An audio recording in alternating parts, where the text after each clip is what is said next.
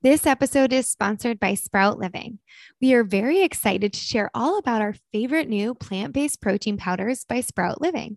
Sprout Living is delicious, and we really appreciate the nourishing quality ingredients. Sprout Living protein powders are all USDA organic, vegan, grain free, soy free, gluten free, nut free, kosher, and non GMO, with a pumpkin seed, yellow pea, and sunflower seed protein blend that offers up to 26 grams of plant based protein and superfoods. Herbs and spices.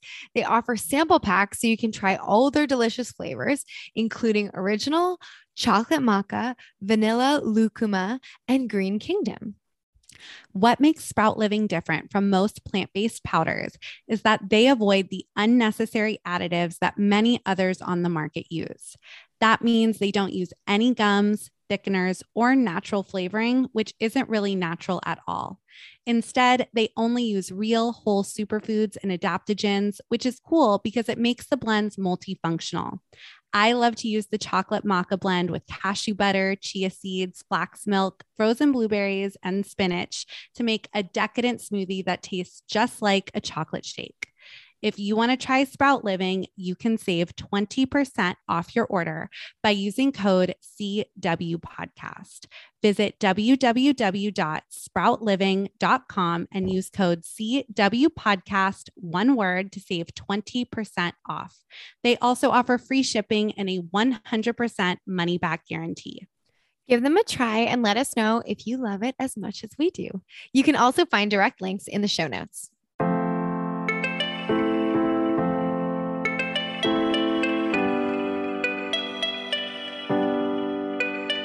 Welcome to Courageous Wellness. My name is Erica Stein. And I'm Allie French. And this is a podcast about individual journeys within wellness and how to navigate it all. After Allie experienced a cancer diagnosis in her 20s, and Erica went through a sustained 50-pound weight loss and self-love journey, we created a platform to interview real people from all walks of life that have combined all types of practices. From physical wellness to emotional and spiritual, we hear courageous stories and focus on why it's important to share them. We are both certified integrative nutrition health coaches, and together with our community are learning to live our most purposeful lives by sharing one courageous story at a time. It takes courage to share these journeys, and by talking about them, we aim to destigmatize the process. We want you to be your own health advocate, feel educated and informed on the latest in health and wellness, and empower you to feel your absolute best.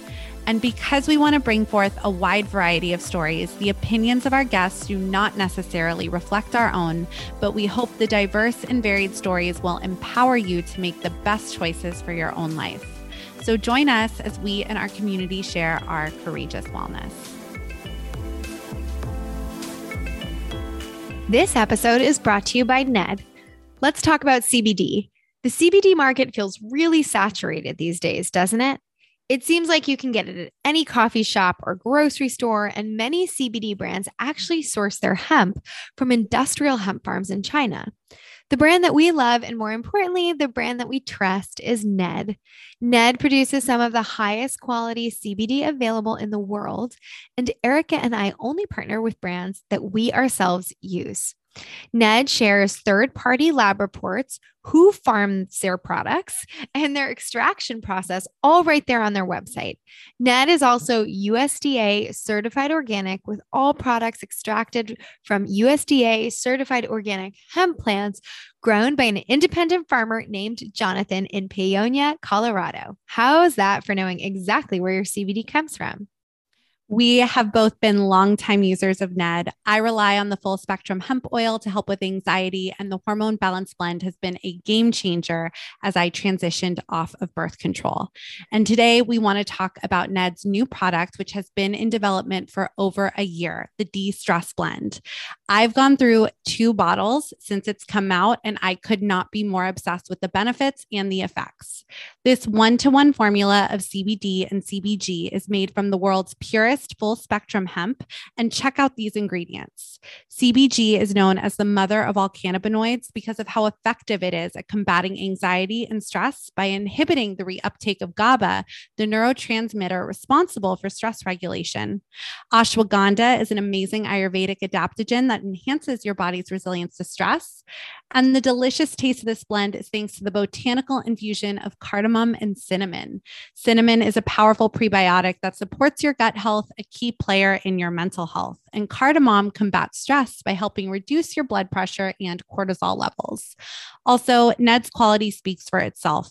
The products have over 1,500 five-star reviews, and they work with incredible partners within the medical field like Dr. Carolyn Leaf, Dr. Christian Gonzalez, and Dr. Will Cole, who has been a two-time guest on this podcast. If you'd like to give Ned a try, Courageous Wellness listeners get 15% off Ned products with the code CW Podcast. Visit helloned.com/CW Podcast to get access. That's HELLONED.com/CW Podcast to get 15% off. Thank you, Ned, for sponsoring the show and offering our listeners a natural remedy for some of life's most common health issues. You can also find a link in our show notes. Hi, everyone. Welcome back to Courageous Wellness. We have a great episode for you this week with Danielle Bayard Jackson, all about friendship wellness. And she's got so much wisdom that she shares with us. So I'm really excited to get into the episode. But before we do that, we're going to do our normal kind of weekly updates. And Erica and I thought it would be fun for any of our newer listeners to share a little bit about our origin story. And because it's a friendship episode, how our friendship and then eventually evolving business partnership came to be. So yeah. You want to get started? Yeah. I mean, I can share like my perspective on it, and then you can share yours, which could be fun because it's so funny. Allie and I met in 2014.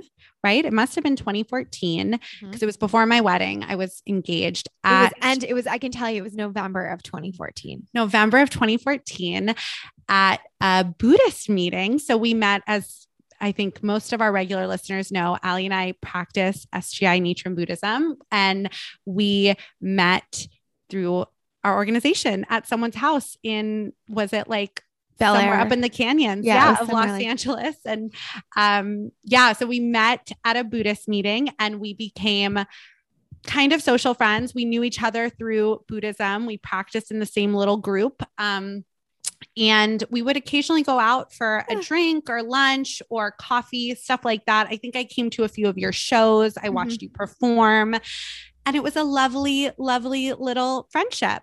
Yes. But it wasn't much deeper than that, as we've shared. No. You know, I knew Allie had gotten cancer. She didn't really know anything about my self-love journey because that all kind of happened before I had met her. And that wasn't a phase where we were talking about that. But everything really changed. So Allie eventually moves to Japan. If you guys didn't know, she's a musical theater actress and she's a performing artist, and she was in Japan doing a bunch of shows over there. And we actually did see each other in Japan, which is really cool. Before Amazing. The podcast, cool. we saw each other there. And for about 5 minutes, actually. For about 5 minutes. Erica was on a trip. Yeah. I was on a trip with our Buddhist organization. And Allie met me there. She met me and we went to a Buddhist meeting together in Japan. It was pretty neat. Yeah. And which leads me into, she's in Japan. And at this point, I guess my wellness journey was really gearing up with what I was going through with self-love and all of that, and dealing with body dysmorphia, all that fun stuff. And I started reading this book that I loved on blood sugar and nutrition. And I noticed that Allie was reading the same book because of Instagram. She was posting smoothie recipes. And I think you posted a smoothie recipe or something about the book. And so I slid into Allie's DMs and we developed a deeper social media friendship about nutrition. Yep. And then Allie, when you came back to Los Angeles in April, this is when everything really changes. And I think this is where courage really comes in, because I will say, I am an introvert. I'm like a extroverted introvert. So I come off as very extroverted, but I'm an introvert. Do you know anything about human design? I'm a 2-5, but the 2 is like the hermit. Like we like to be alone and like do our own thing. So I really enjoy being by myself. And yeah, I'm an introvert. So I frequented a spin class in Los Angeles, and they offered me some free passes to bring friends to a class. But this class was it was like 10, 11 o'clock in the morning on like a Wednesday. And so I was like, who do I know that could be available? Who do I know that's unemployed? Oh, basically, right. Actor friends. My actor friends. So I invited a few of them because it is Los Angeles and I have a few actor friends, and all of them said no, or they weren't available except for Allie. And I got so nervous, Allie, because I was like, we've never hung out one-on-one. Yeah. We've never had. Before. No. And it had been, this is 2018 now. So we had known each other like, 3.5, 4 years. And we had never hung out, just the two of us. No. So I was so nervous. But I went through with it, and we went and hung out, and it went great. And that is kind of like, and the rest is history. Like the rest is history. Wasn't it that hangout that we had the idea for Courageous Woman? It is. It was that hangout. And our lives changed. And we were both going through very difficult transitional periods of our life at that time. And I think we had the space, both of us, to create this platform, and we had no idea what it was going to be, and we had no idea what it was going to grow into, and our lives have definitely transformed since then. I think too, as you mentioned, like we were in such transitional phases where it really led towards the podcast, but I think it also led towards developing a friendship and a partnership, because we really were, at least for me, I can speak for myself. It was such a transitional, it was my Saturn return, if anyone is into astrology. And I was really going through this time of like having deeper conviction in myself and saying no to things that weren't serving me, which really allowed for the space for things and friendships that really did serve me. And so I just think, for anyone listening, this is obviously, there's so much more we could go into, but if you are on Instagram and you see someone's reading a book you like, or making a recipe that you think is cool, or taking a class that you could be interested in taking, slide into their DMs. Or if you want to hang out with someone, invite them to get a cup of coffee or take a spin class or jump on Zoom, because I think cultivating adult friendships really does take a lot of courage. And we really talk about so much in this episode that's so good. And Danielle's the expert. So please reach out to her for like real advice and tips. But from our perspective, it's really cool that at like 29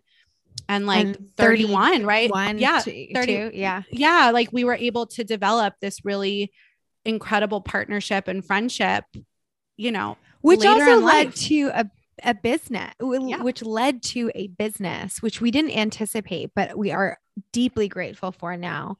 Yeah. And so it's wonderful. I guess the point is, you never know what you're going to get out of it, and how your life is going to transform. So we are grateful also to Kelly LeVeque for writing that Body Love book, and hopefully she'll come on the show one of these days, because I got to chat with her at Expo West this year and share that story, that it was like her book, her work, in a way that was the connector for our friendship and our partnership. And she just thought it was really cool. And I think it's really cool, because it's also a sign of like, you never know what you're going to create, like how it's going to benefit other people too. So anyway.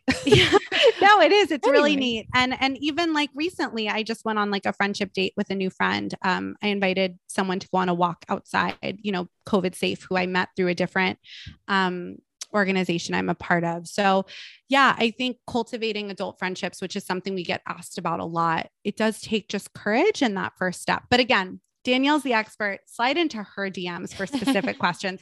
And we're going to get to her episode in a second, but I just want to remind everyone that today's episode is brought to you by Milk and Honey. And we are huge, huge fans of Milk and Honey. Their online boutique is absolutely incredible. I buy their aluminum-free, baking soda-free deodorant for years. I buy my Supergoop screen. I get all my OCM Malibu products from their online boutique, but they also have incredible spas with 8 locations in Texas and Los Angeles, with 2 locations in LA and Culver City and Brentwood. And I love, like, they have HEPA filters in every single room. It's so clean and beautiful and peaceful and safe. And it's my go-to. It's where I'm getting all my spa treatments. And we are so excited because Courageous Wellness listeners can now enjoy 20% off at milkandhoney.com on their online boutique. That includes Osea Malibu Virtue, Moon Juice, Coolest Sun Care, Supergoop, sun products, but also 20% off your first spa service at any Milk and Honey location. And the code for both of those is CW Podcast. So you can find the links to all of that in our show notes. And Allie, I think you're going to talk about our really, really cool package with them. Yes. So in addition to that, listeners can also visit any Milk and Honey spa location to experience, drumroll, the Courageous Wellness Retreat, which is a 60-minute Milk and Honey signature massage, which is a Swedish massage tailored to your needs, focusing on relaxation and stress relief combined with body brushing. An exfoliating and detoxifying treatment that uses a natural bristle brush that you get to take home to stimulate your lymph and circulation while also reviving dull skin. So this is something we've partnered with them to create. And if you use the code Courageous Wellness Retreat to book it either online or on the phone, you will get this package, the Courageous Wellness Retreat, at a special rate. So this one is not to be combined with the other discount, but again, is an exciting offering we have for our listeners.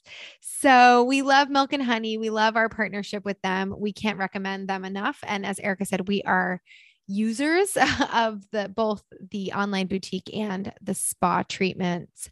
They also have med spa treatments as well. So we have a great episode today. So should we get into it? All right. Today on the podcast, we welcome Danielle Bayard Jackson, a publicist by day and a friendship coach by night. As a coach, she focuses primarily on female friendship and communication through her own surveys and research-based strategies, and teach women how to have better platonic relationships with one another. She recently signed a book deal with Hachette to write a book that explores the function of conflict in female friendship. And the book, which we are looking forward to, will be available in early 2024.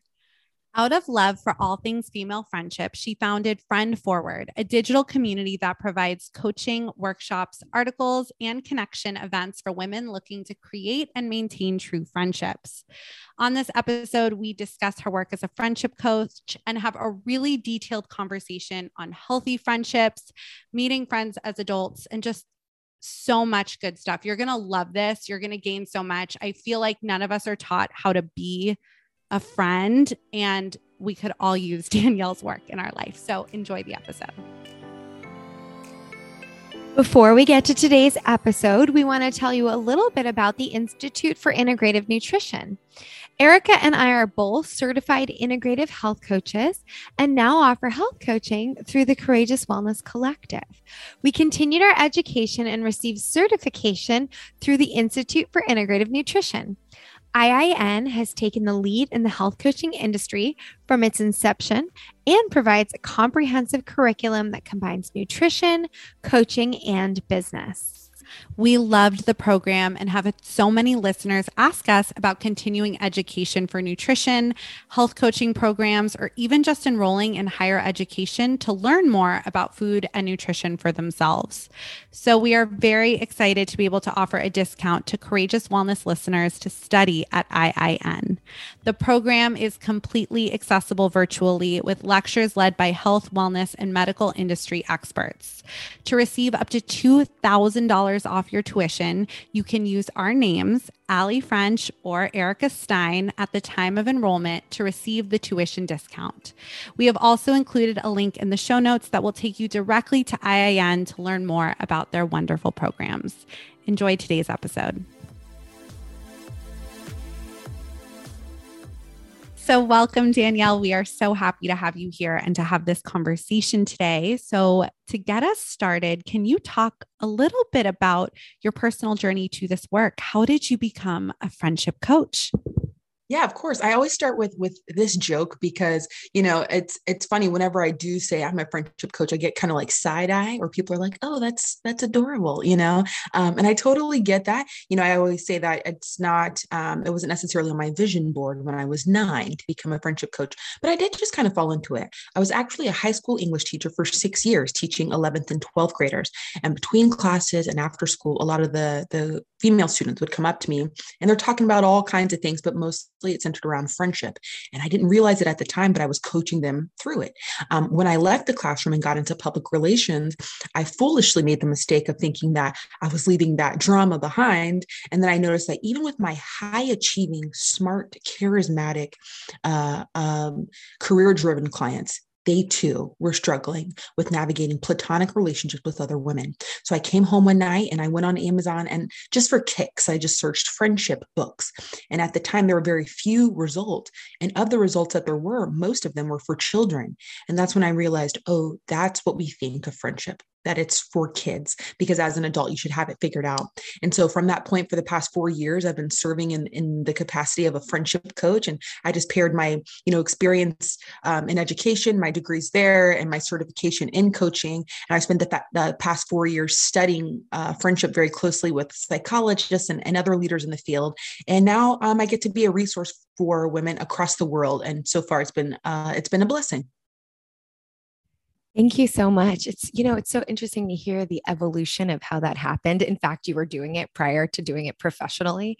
And it makes so much sense too. Erica and I, as business partners who were friends prior to that and have had many evolutions of our own friendship, we talk about this sometimes because it's not something that's taught in a way. I mean, maybe there's that sort of negotiation on the playground with small kids, or that those types of like sharing and things like that are taught.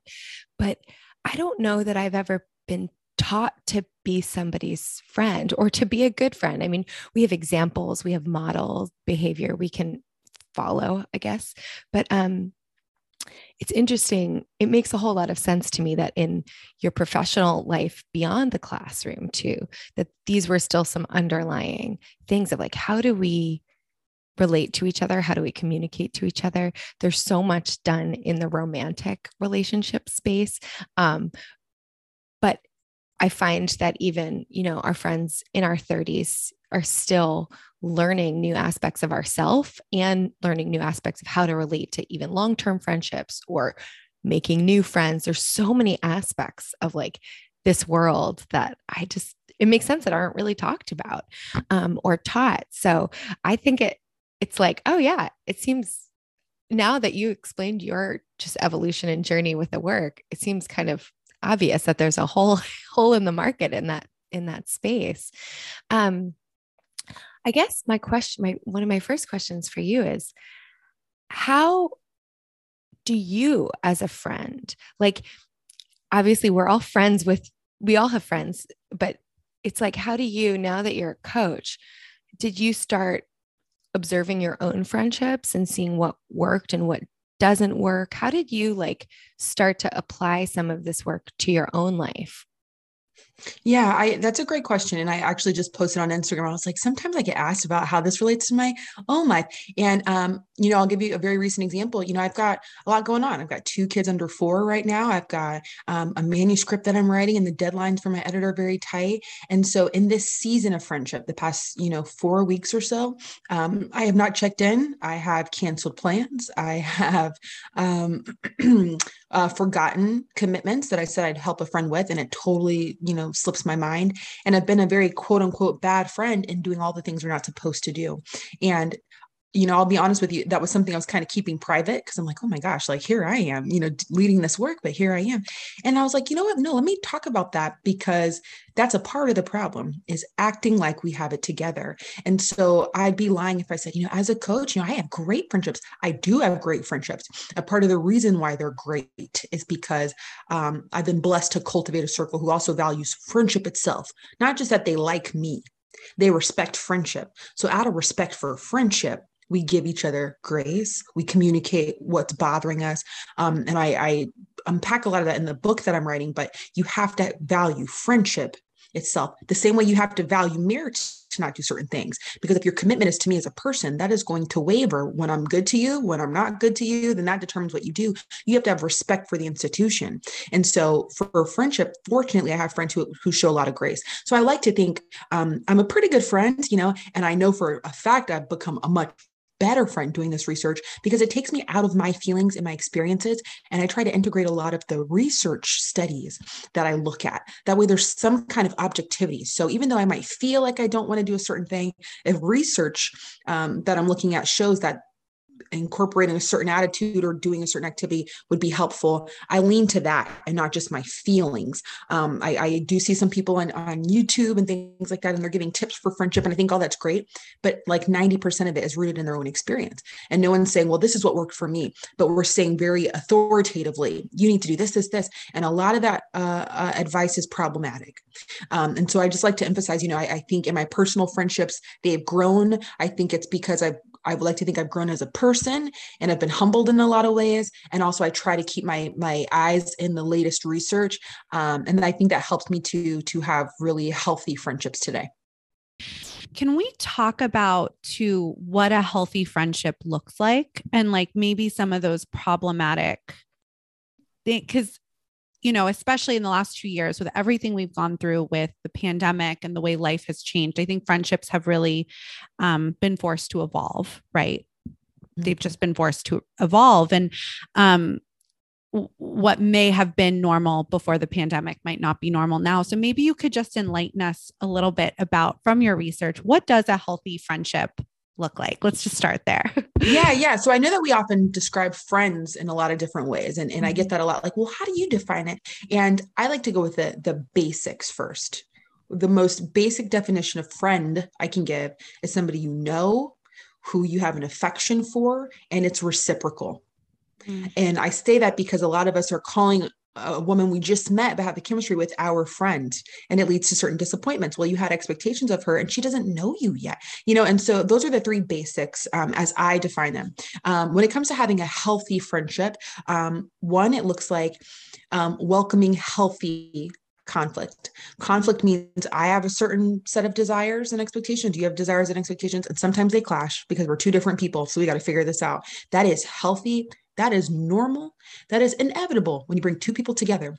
But my tagline is that there are too many friendships that end prematurely because we won't work through that. Now, I was going to say I could write the book on this. I guess I am writing the book on this, but why conflict plays such a role in the demise of a lot of our relationships, and culturally how we're not totally prepared for certain things and we're not equipped with certain skills. But a healthy friendship looks like I'm allowed to be myself in this union. So there's still this sense of agency and autonomy as we are together as friends. First. The second thing would look like we enter into the kind of conflict that moves us forward. If we're having unnecessary conflict because we're bickering about whatever or doing silent treatment to show that we're unhappy, things like that, it's not productive. If the goal of conflict should be to create a shared understanding and bring us together, then unhealthy conflict would be the opposite. It's creating division. It's leading to misunderstandings. We are distant from each other because we don't know how to talk. So those kinds of things, keeping those things in mind, that conflict is welcome, that you should be able to maintain some kind of sense of self. That would be what a healthy friendship looks like. Thank you. That makes so much sense. The looking at what the purpose of conflict is. And so being able to kind of address it with that lens, because I think sometimes people, and rightly so, I guess, get freaked out by it because of their own relationship with conflict, maybe, but to understand that there's a bigger reason for the conflict, like what is on the other side of it and what you can actually gain from experiencing that with someone else, so long as there is, the idea of working through it. I think that's really cool, that perspective. And I'm curious, you mentioned earlier a little bit about like this season in your life. And we all know that we have different seasons. We evolve differently. We have personal growth that happens, we hope, right, to evolve as humans. And I'm curious, like your perspective on long-term friendships, how that has to ebb and flow. Because you were talking about, expectations of showing up in certain ways to each other. What happens, or how would you kind of coach someone when the dynamic changes because the seasons of life change, and that's okay. Like, and there's not like, you're okay with the fact that maybe you don't feel the need to communicate as much as you might have once done. How do we navigate those kinds of changes in our friendships?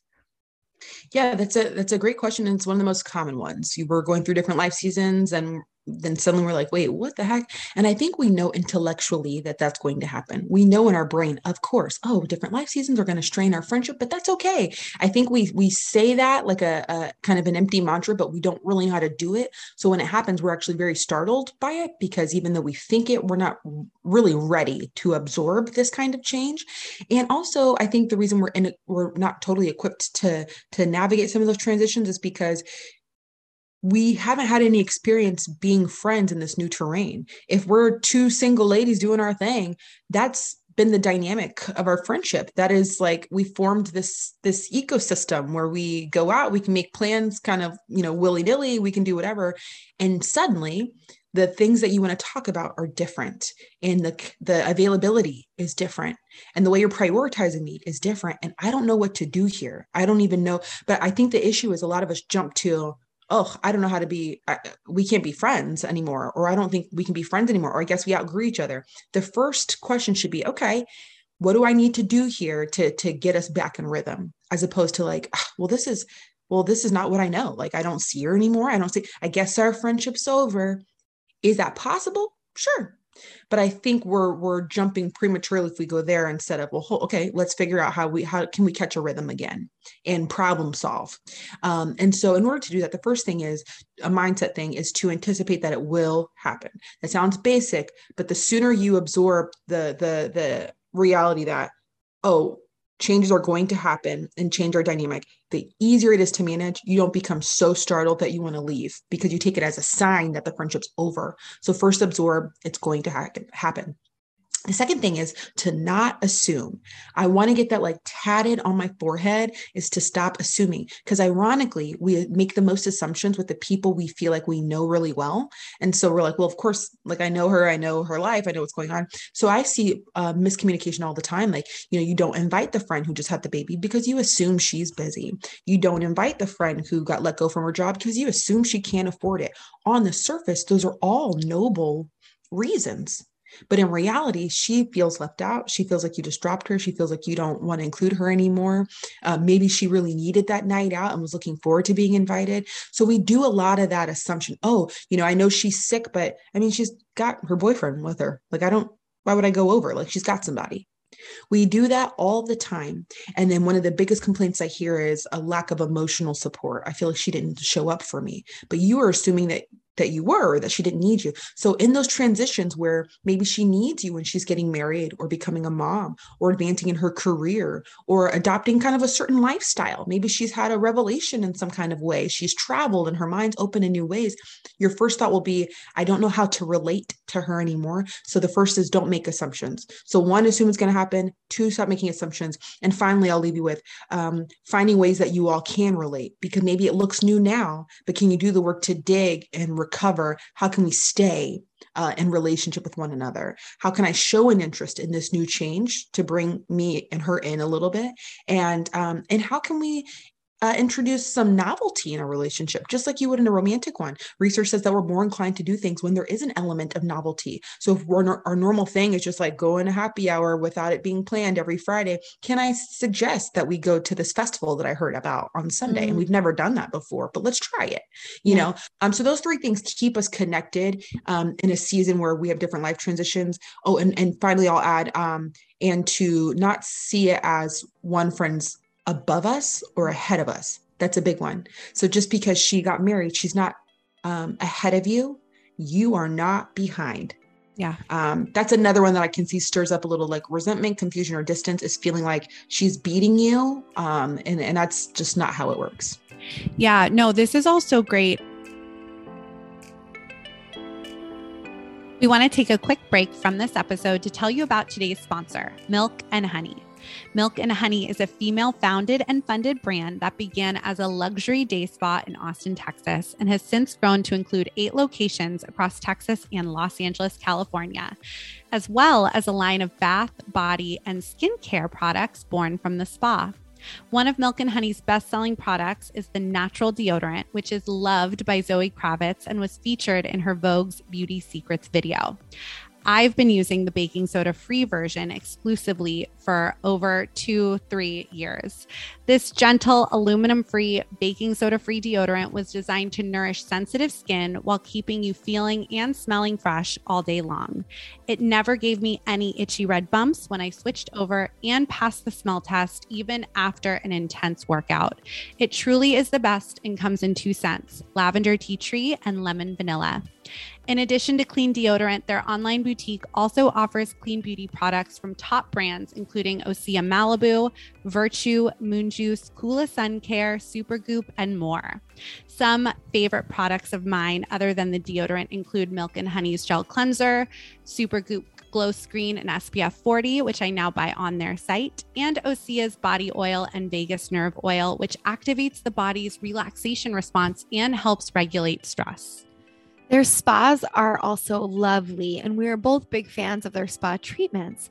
And we now offer discounts at both the online boutique and spa locations on all spa and med spa treatments. We are also thrilled to partner with Milk and Honey to offer a Courageous Wellness spa package called the Courageous Wellness Retreat at a discounted rate. The Courageous Wellness Retreat combines a 60-minute Milk and Honey signature massage, which is a Swedish massage tailored to your needs, focusing on relaxation and stress relief, combined with body brushing, an exfoliating and detoxifying treatment that uses a natural bristle brush that you get to take home to stimulate your lymph and circulation while also reviving dull skin. Courageous Wellness listeners can enjoy 20% off your next order at milkandhoney.com and 20% off your first spa service at any Milk and Honey location with code CW Podcast. Visit milkandhoneyspa.com to find a location near you. And if you want to try the Courageous Wellness Spa package offered at a special rate, use the code Courageous Wellness Retreat to redeem. This is not able to be combined with any other discount or promotion. You can also find all the information in our show notes. While you were talking, it made me think, Allie and I are fortunate that we have a lot of different friends, right? We both have friends from high school or childhood. We've made friends as adults. We are adult friendships. We only met 8 years this year, which is very exciting. But, I think for both of us, and I can't speak for you, Allie, but I feel like Allie and I are very strong. I'm like the strong friend. So I don't get checked in on as much, just to be honest. That's why I can't speak for Allie, but I feel like we might have that in common. But for me, that's been a source of, I wouldn't say resentment now, but it has been a source of resentment for me because I'm the friend that checks in, right? I'm the friend that calls, I'm the friend that checks in. And I sometimes haven't felt that that's always been reciprocated. Mm-hmm. And I get more mad at myself because that's kind of the dynamic I set up, right? So I found for myself, it's very important for me to reach out instead of just resenting not being checked in on, right? So instead of just being like, oh, well, this person hasn't called me or checked in on this serious thing in my life, I try to take the initiative to be like, hey, I'm going through a lot in this area of my life. Like, I just wanted to let you know, and let them hold. And usually they do. I've been like very, as I've changed that dynamic with myself, most of my friends have really, really stepped up, but it still can be hard. And, I went through a really hard time. My husband's family has been going through a lot with like illness and aging and all of that. And, I did have a friend make some comments to me at the end of last year about like, wow, you've been really, MIA, or like you haven't been around. And I took that so personally because, I was like, wow, I've been going through a lot, so that kind of hurt my feelings. And I didn't speak up at the time, but I regretted not, right? Because again, I don't know if I'm hearing you correctly, right? But it's like, instead of putting that on her, it's also my responsibility to be like, well, I've been MIA because of this. And, and again, like we've moved through that now, but it's just interesting because we all have our own, I don't know. I'm just kind of like talking out loud and thinking as you're speaking. Yeah. My heart is pounding right now because you like what you're saying, like my heart's about to explode. Maybe that's why I know I'm in the right field. Cause like, I'm like getting goosebumps. I'm like, yes, what you just described, I believe with all my soul would fix so many issues. I think it would solve so many feelings of loneliness and disconnection if that right there was something we all adopted. One, it's my job to communicate if I'm disappointed. That is my job as an adult. I understand that it sometimes feels like it takes away from the chemistry. I understand that it feels like, but if she were really my friend, I wouldn't have to. I understand. But if you don't tell her, we have to assume she doesn't know. And then also we have to have an attitude of curiosity when our friends do go MIA. And instead of coming to it from a place of accusation, it needs to be invitation. So instead of, man, you've been gone, or man, okay, I guess you got, with your boo. And so now you don't have time for us. All of those are assumptions instead of, okay, I haven't seen your face. I miss you. What's going on? That's now you tell me, instead of me stewing over by myself in my apartment thinking, wow, I guess she doesn't have time for me anymore. Wow, I guess she joined a new friend group, and stewing on it and ruminating on it. And the most dangerous thing of all, having that self-generated narrative dictate your behavior. Now you're not calling her, texting her, giving a little bit of attitude and sass when she calls you, and you made that story up. Those two things together, it's my job to articulate when I feel some kind of way. And whenever I'm in the dark about a friend, I'm not going to assume I'm going to ask her, would be a game changer. Yeah, absolutely.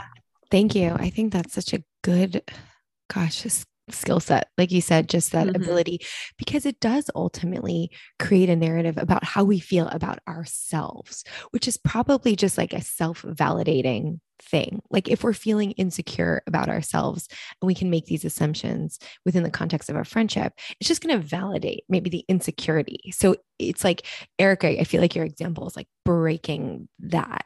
And it's such a gift to ourselves, not only to our friendships, but to ourselves, to be able to not live in the narrative of like, oh, this must mean something about me. And I think too, the learning comes from, right? I think everyone's been through friend breakups, right? Where, a friendship doesn't continue. And I think for me personally, my friendships that haven't continued have been much more difficult in my life than any romantic breakup I've ever been through personally. Like I really value my female friendships, and I've had a lot of conversations. I'm also a Libra in astrology. We're the sign of partnership, but I've had a lot of conversations with friends who are still unpartnered, and they talk a lot about how they, society really values romantic relationships so much more than our other successes, including our friendships. Even like 20-year friendships, right, aren't as valued as much as like a 5-year marriage, for instance. But, with that said, I think I've learned this because the difficult friend breakups that I have gone through, whether or not they've been correct, right? Like we just weren't in the same space of life. We didn't want the same things. I don't know. I'm sure I would love to hear your thoughts on friend breakups, but I feel like I've gone through things with friends where we've gotten into, like you said, like the conflicts, the fights, and we've worked through it. And then there have been a couple instances where we just haven't, right? But I think that those experiences have made me more communicative with the friendships I have now, because I don't want these friendships that I value to ever go down that path. Right. And so like how much more, and I think for me, especially as somebody who is conflict averse, who, right, is the strong friend, this one friendship in particular, I think the reason it wasn't salvageable at the end was because I hadn't communicated at all. Right. Like I hadn't communicated at all the times that I didn't feel like they had shown up for me. And when I stopped showing up for them, that's when the friendship ultimately ended, but in a very simplified way. But yeah, that at least those experiences have taught me more than anything else, right? Like, okay, well, like this friendship, even though she said something that hurt my feelings, I value it. I value continuing the friendship and communicating more than letting, like you said, that resentment just kind of build and build and build until you just start showing up a little bit differently. Yeah. And that's what it is, right? What you just said but you know what? I appreciate those experiences because they made me more communicative is also really powerful because like with anything else, like if you're dating around and you have boyfriends and you're like, you go to somebody else, hopefully you are collecting these lessons and being consistently refined as you move forward and you relate with a new person and a new person. That's what should be happening. In the Bible, it says iron sharpening iron. We make each other, sharp as I continue to go through these experiences. And so the same should be true of friendship. I should say this more gently. I'm like, I'm over it. It disappoints me sometimes when I see dialogue that treats friendship so like it's disposable and it kind of reduces it to, well, she didn't get you. Like you need friends who get you. Like, well, then forget her. You need somebody who it's very like, well, that didn't work out next. But are we taking time to say like, ooh, I actually dropped the ball in this situation. And I can't do that moving forward with my friends. So when it comes to even moving forward from any kind of breakup, you are more likely to do that in a healed way if you can extract a lesson from the friendships you've had before. You are able to move on in a healthier, more productive way. If you can say, okay, this didn't work out, that hurts. It was my fault. And you know what? Because of this experience, I'm going to commit to no longer doing this. And so now my next friendship is enriched because I can identify ways I need to get it together. And, that level of self-awareness, that commitment, I think is essential.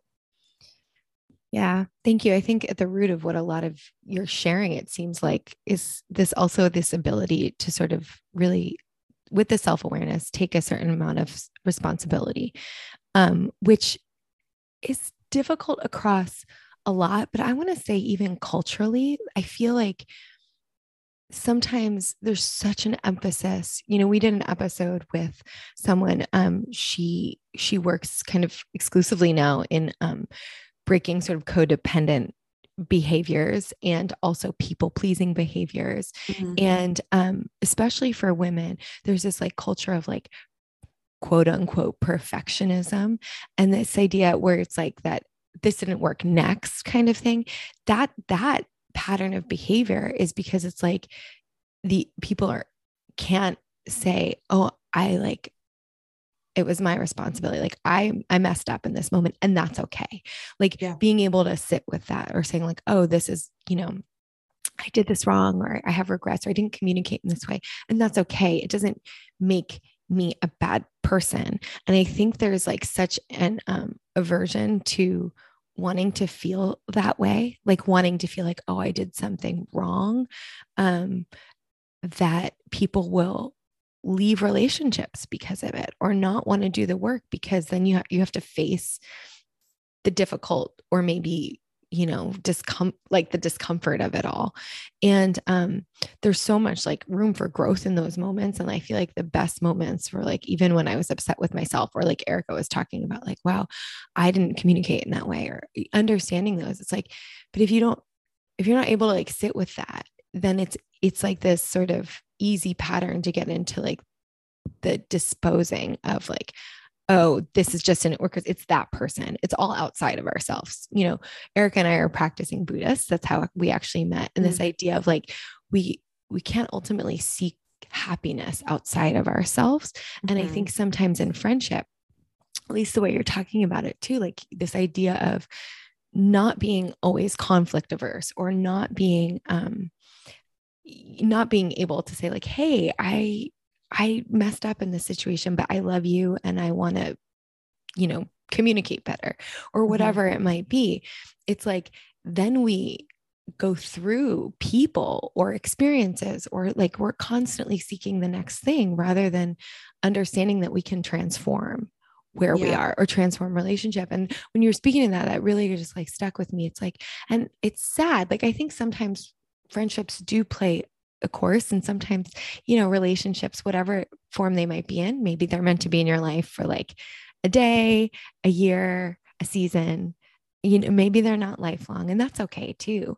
But, to just like end so abruptly, or end because people don't want to, self-reflect in any way, is sad, because like, we love each other, people love each other. And it's like, to sometimes throw that away for no other reason is just like, what a loss on both parts, even, and then you don't give it the opportunity to evolve.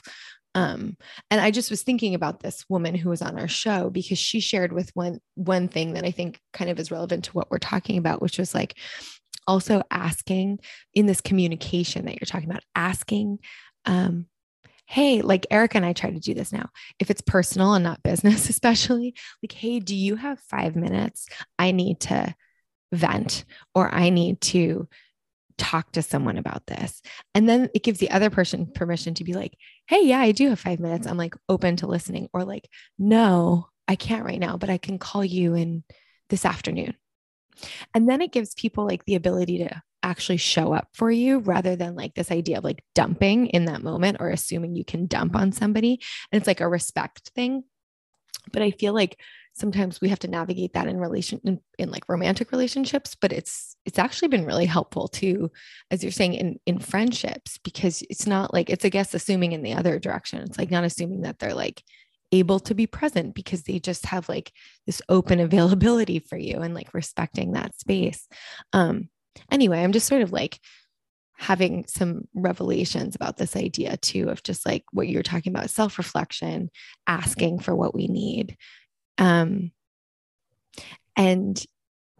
Erica, also going back to what you were saying too, I think it was Bell Hooks, the, feminist author. She recently passed away, but said something about like, in a culture of domination, we always put the most important focus on the romantic partnership, but in fact, it overlooks like the importance of community. And I thought that was really, really interesting, because I was recently had a brunch with my girlfriends before I got married. And I shared that with them, because as much as it was like so wonderful celebrating my romantic relationship, what felt like so overwhelming was the fact that I had like all these women in my life that I never had a brunch for, you know what I mean? And it's, so I think like, I don't know, like the work that you're doing, Danielle, is like really important, because we have so many more relationships in our life than just the romantic one. And those come and go too. And so, yeah, just like having the respect for the friendship, I think is just beautiful. This episode is brought to you by Base. Ever wanted to figure out why you are feeling sluggish or bloated, or what's really up with your stress levels, or why you never feel truly rested? With Base at-home blood work kits, a simple finger prick or saliva sample makes it easy to find out the answers to common health concerns. Whether you know which tests you want to get started with, or you need some guidance, Base's proprietary assessment quiz makes it easy to begin your health journey empowered with an understanding of your own body. Members can measure, understand, and improve their health levels related to the 5 most common areas of health concerns: diet, stress, energy, sleep, and sex drive. The result of your hormone, vitamin, or nutrient tests are delivered to you through Base's app and come with personalized recommendations, including lifestyle changes, supplement suggestions, and more. We both had the opportunity to try Base, and we love having the information at our fingertips and really recommend it as a resource. We are huge proponents of advocating for your own health, and Base gives you a baseline information about yourself just to make it easier. Pricing starts at $59.95 per month or quarterly, or you can start with Base Complete, which are 8 tests upfront for $450. We are happy to be able to offer our listeners 20% off with the code CW Podcast. To get started, take the base quiz, which will give you a recommendation for a personalized testing plan. Visit get-base.com/CW podcast to receive 20% off with code CW podcast at checkout. You can also find the direct link to the quiz in our show notes. So I'm like reflecting, I've been in situations where I guess like my happiness, or like you were saying, like my happiness or my shine was, for lack of a better word, just too much for someone else. I think sometimes it's been a lesson for myself to be like, well, I don't want to change. Like, how do you respond if you're in that situation as that friend, right? That you were talking about, like maybe your marriage, your degree, your whatever is triggering for your career, is triggering for a friend in your life, and it's making them push you away. Is there anything that you can do in that place to salvage the relationship? Or I guess, how do you know? In my case, it was time, like the friendship did run its course because of that. And I later did receive an apology, but the friendship was just not salvageable at that point. But I guess, how do you deal with that when you are, when somebody else just doesn't want to be around you because you're in a different phase of life and it's just too hard for them? Yeah, it's tricky. The first thing I'm going to say is we have to, and not that you did this, but when I hear women share that same thought, is to make sure that we don't vilify the other person. Now, sometimes people are being awful and selfish, and all that's true. But it's less of a story about the bad friend who could not support the good friend, and one being the protagonist and the antagonist. If she's being honest about, man, it is hard for me to be friends with you because it stirs something up. And so our interactions are really heavy for me, whatever it is. One, to depersonalize it, because it's tempting to say, oh, I guess she's this and that and this and that, to depersonalize. The second thing is to find a way to appreciate that honesty, because a lot of friends don't give us what your friend gave you. Hey, this is hard for me. They show it in a lot of other ways. And then we're left to wonder why she pulled away or whatever. We're trying to make meaning of that shady thing that she said, so appreciate the honesty of somebody being forthcoming about that. And then the third thing would be to try to find a way, even though you're definitely going to grieve this loss because this person was your friend for a reason, but to find a way to be grateful for releasing that, because at the end of the day, you should be able to bring your full self to the table. And if me bringing my full self is going to be threatening or uncomfortable, then in order to accommodate that, I'd have to minimize, deny, dilute, measure my words. And it is emotionally exhausting to have to actively be careful about what I say, because I don't want you to feel like I'm trying to take your shine or that I'm comparing, and I'm really not. And so, it helps to have friends who can maybe say temporarily in a season, okay, I've worked with some women who maybe have had infertility issues. And so sometimes it is personally a lot for them to be around the baby. And of course they're happy for the friend with the baby, but they know, okay, this is a lot for me right now. And I think there's something really powerful about acknowledging that, maybe even telling a friend, even though it might be awkward, if you feel like that's appropriate for your friendship. But if it's something that's ongoing, and in order to maintain this relationship, I have to consistently dilute, minimize, deny, or measure, then I can't thrive here. Yeah. And it really is that simple. And so it becomes less of me versus you, or you being jealous of me. And it's just, when the two of us come together, it's not compatible. I have nothing against you, but apparently when the two of us fuse together, it doesn't work. So unfortunately, I go and be in a space and planted in some soil where I can get some shine and some sunlight, and not me growing is going to be a problem for the friendship. And I shouldn't say growing, me being in a new space is a problem for the friendship. And if there's no way to accommodate that and figure it out, then, unfortunately, you might have to release the friendship. It might be a boomerang friendship where they come back in a season where they're not so sensitive to certain things. But you have to do what you have to do. But as soon as you get to the place where you have to minimize or measure in order for a person to be happy, I think that says a lot. Yeah. And in that situation, exactly like it was, I discovered it after being cut out, like, almost 10-year friendship. stopped answering my phone calls for months and had no idea why. And so that was part of the unsalvage. Like it just, to me, that was such a violation of, it was just, we all have our boundaries as well. Right. And it just ended up not being something I think for both of us, we could really recover from. But I guess my last question before we wrap up too, or I don't know, Allie, if you have another question, but for me, I'm also so curious about making friendships as an adult, right? Just to bring it now, we've talked about the breakups, we've talked about how to communicate. What about meeting new people, especially, I think as, in our 20s and our 30s, it can be kind of difficult. I have a lot of friends right now too, who are newly single and they're trying to meet more single friends now. And so how do you kind of cultivate new community at different phases of your life? Yeah. So as you might expect, the number one question I get as a women's friendship coach is about making friends. And I think it's funny because I think many of us maybe think that making friends is a life assignment for when you're like in high school and that you should have already completed that. And I think people will be surprised to know that adults are asking me that, all the time, because I always get that question with some kind of qualifier. It's how do I make friends as a woman in a new city? How do I make friends as a new mom? How do I make friends as a military wife? How to make friends in this new season of my life where I think I need a new circle to thrive with my new worldviews, whatever it is. And so I hope that shows us we will always be having to make new friends. So the first thing I like to start with is I can give 3 quick tips. I'm actually writing this chapter right now for my book that'll hopefully be in a bookstore near you, 2024. We're talking about, making friends. And the first thing I like to start with is to realize that making new friends and meeting new people are not the same, but we often use those phrases synonymously. And making a friend refers to the art of cultivating something meaningful with another person. And who says that has to start from scratch all the time?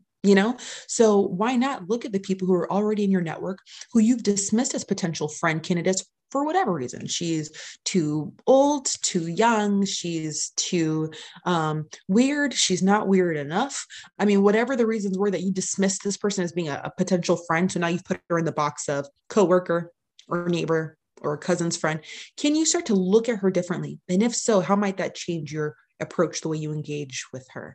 The second thing is to find a way to make your desire known. And so because we, again, feel like that was a high school assignment we should have already completed, we keep that to ourselves because we feel a little embarrassment about having to make friends. When it's funny, the opposite will help you achieve your goal. So announcing on social media or with what I call our super connector network. So these are people who thrive on bringing 2 people together. So I'm one of those. I like to be like, oh my God, Maria, you should meet my friend Erica. Oh my God. I like doing that. And a lot of us know somebody in our network, maybe they're not a friend, but somebody in our network who generally kind of has that MO. So texting that person and saying, hey, listen, I'm trying to get a little more plugged in, and I thought of you because you're always out and about and you always know the places to go. And I just was wondering, is there anything around town worth checking out? That way, my underlying message is I'm looking for friends, but it's not in a way that makes me feel like I'm being desperate. I'm just saying I want to get connected. I'm trying to get plugged in, whatever language you want to use. But this person's probably going to give you her 2 cents, and she probably enjoys being thought of, and she wants to show up and help. And then, the bare minimum, you're probably going to get some recommendations of things you can do. But there's also a good chance that she invites you as her +1. Like, oh my gosh, I actually have a book club every Tuesday. You're coming with me, and I get that +1 invite, which helps to expedite the process to friendship. When somebody vouches for me and says, hey, this is my friend Danielle, it speeds up the process. Like, oh, if she likes you, I like you. And they transfer the trust that they have from that person onto you. And then finally, I'll say, we need to, and I could give you 100 strategies, but the last one will be to go early and stay late. I've noticed, especially for my introverted clients, we go late to an event because you want to skip the small talk, and then we're ready to get out of there as soon as they call it over. But those are where people are mingling. And I always say, go the length of a Spotify song, 2.5 minutes early. That's it, because that's enough to chat up somebody in the parking lot when you guys are walking in at the same time. That's enough to talk to the host as she's kind of making her rounds, or to talk to somebody who also looks confused, like they don't know where to go. And then afterwards, you just kind of came from this thing that's giving you like this buzz, this fun event, people are hyped up. So staying a little bit later is a chance to connect with someone and say, oh my God, that was amazing. Right. And they're like, yes, but I can't do that if I'm trying to get out there as soon as possible on my phone, head down, going to the car. So how do I position myself strategically to invite new connections and to look approachable during those times? Because we have a lot of those moments where we can be making friends. But I think if you see making friends, like when you think about that phrase and you close your eyes and you picture yourself making friends, you probably pictured a very social image, like a party or some kind of fun gathering with like a lot of music. And you probably put that as your backdrop of making friends. And then you think, well, I don't have those situations in my life right now, like a bunch of parties to attend. So I guess I can't make friends. If I allowed you to swap out that background for standing in the line at the grocery store or at the bookstore, or like you pick your kid up at the same time every day, let's swap those backgrounds. You'll realize there's actually a lot of opportunity to position yourself for new friends. So a lot of it's just kind of like a mental reframe and intentional positioning. Thank you. Oh, I feel like we have so much good kind of tangible stuff, tips from this episode. So I really appreciate that. As we wrap up, we asked 3 short wrap-up questions. So I'm going to start. The first one is, you are a busy woman and have a lot on your plate, including your friendships, relationships, motherhood, writing a book. How do you take care of yourself? Do you have a daily self-care practice or any non-negotiables in your day? Oh, that's a great question. I actually was just telling my husband that I think I need to reserve every Friday for me. And I think it's tricky when you really love your job. I could do this all day long, the sessions and the writing and the studying. And so it's really hard to say, hold on a second, and to tell my assistant, you know what, can we block out all Fridays? And that's going to be the day when I go to the dentist and I get my nails done with my girlfriend and we get coffee and I don't have to rush because I have a call in an hour. And so I think that's actually a new practice I'm adopting, is there's one day that is mine. And so I'll update you and see how that goes, but I have a feeling it's going to be a very good thing. I love that. I love that so much. The next question that we always ask is, what does being courageous mean to you? Being courageous to me means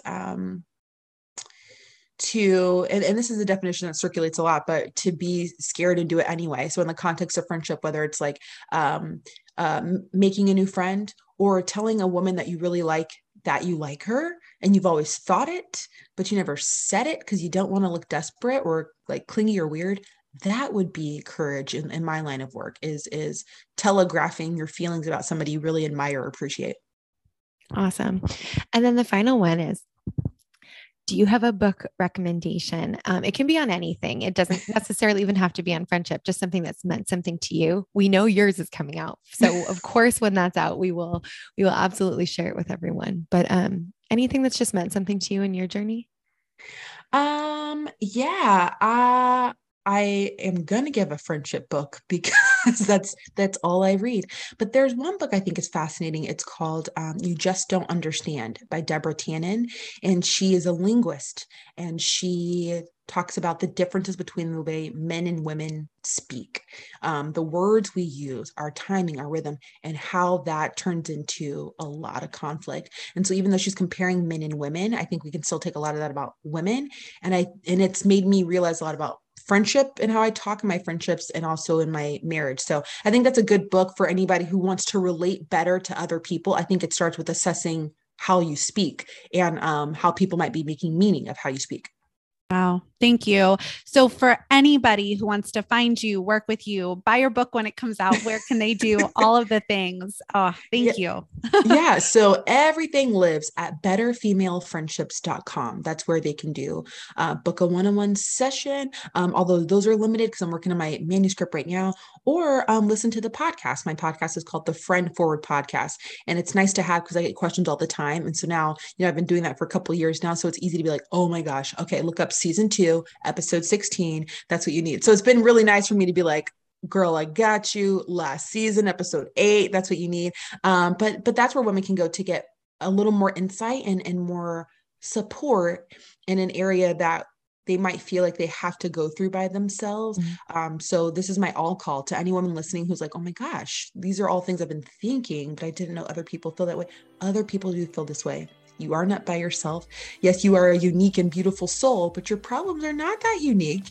And that's good news because it means there's somebody who's equipped to support you through it. Yeah. Thank you again so much for joining us today. It's been a pleasure having you. And I can't wait to share this episode actually with a lot of my friends. I think they're going to love it. So thank you, Danielle. Thank you for having me. This was awesome. Thanks for tuning in to another episode of Courageous Wellness. Tune in every Wednesday for a new episode featuring a different guest each week. Subscribe, rate, and write us a nice review. And you can also follow us on Instagram at Courageous Wellness or get in touch via our website, www.courageouswellness.net, where you can also find additional info about our health coaching services, virtual group events, newsletter, and more. Until next week, I'm Allie. And I'm Erica, and we're Courageous Wellness.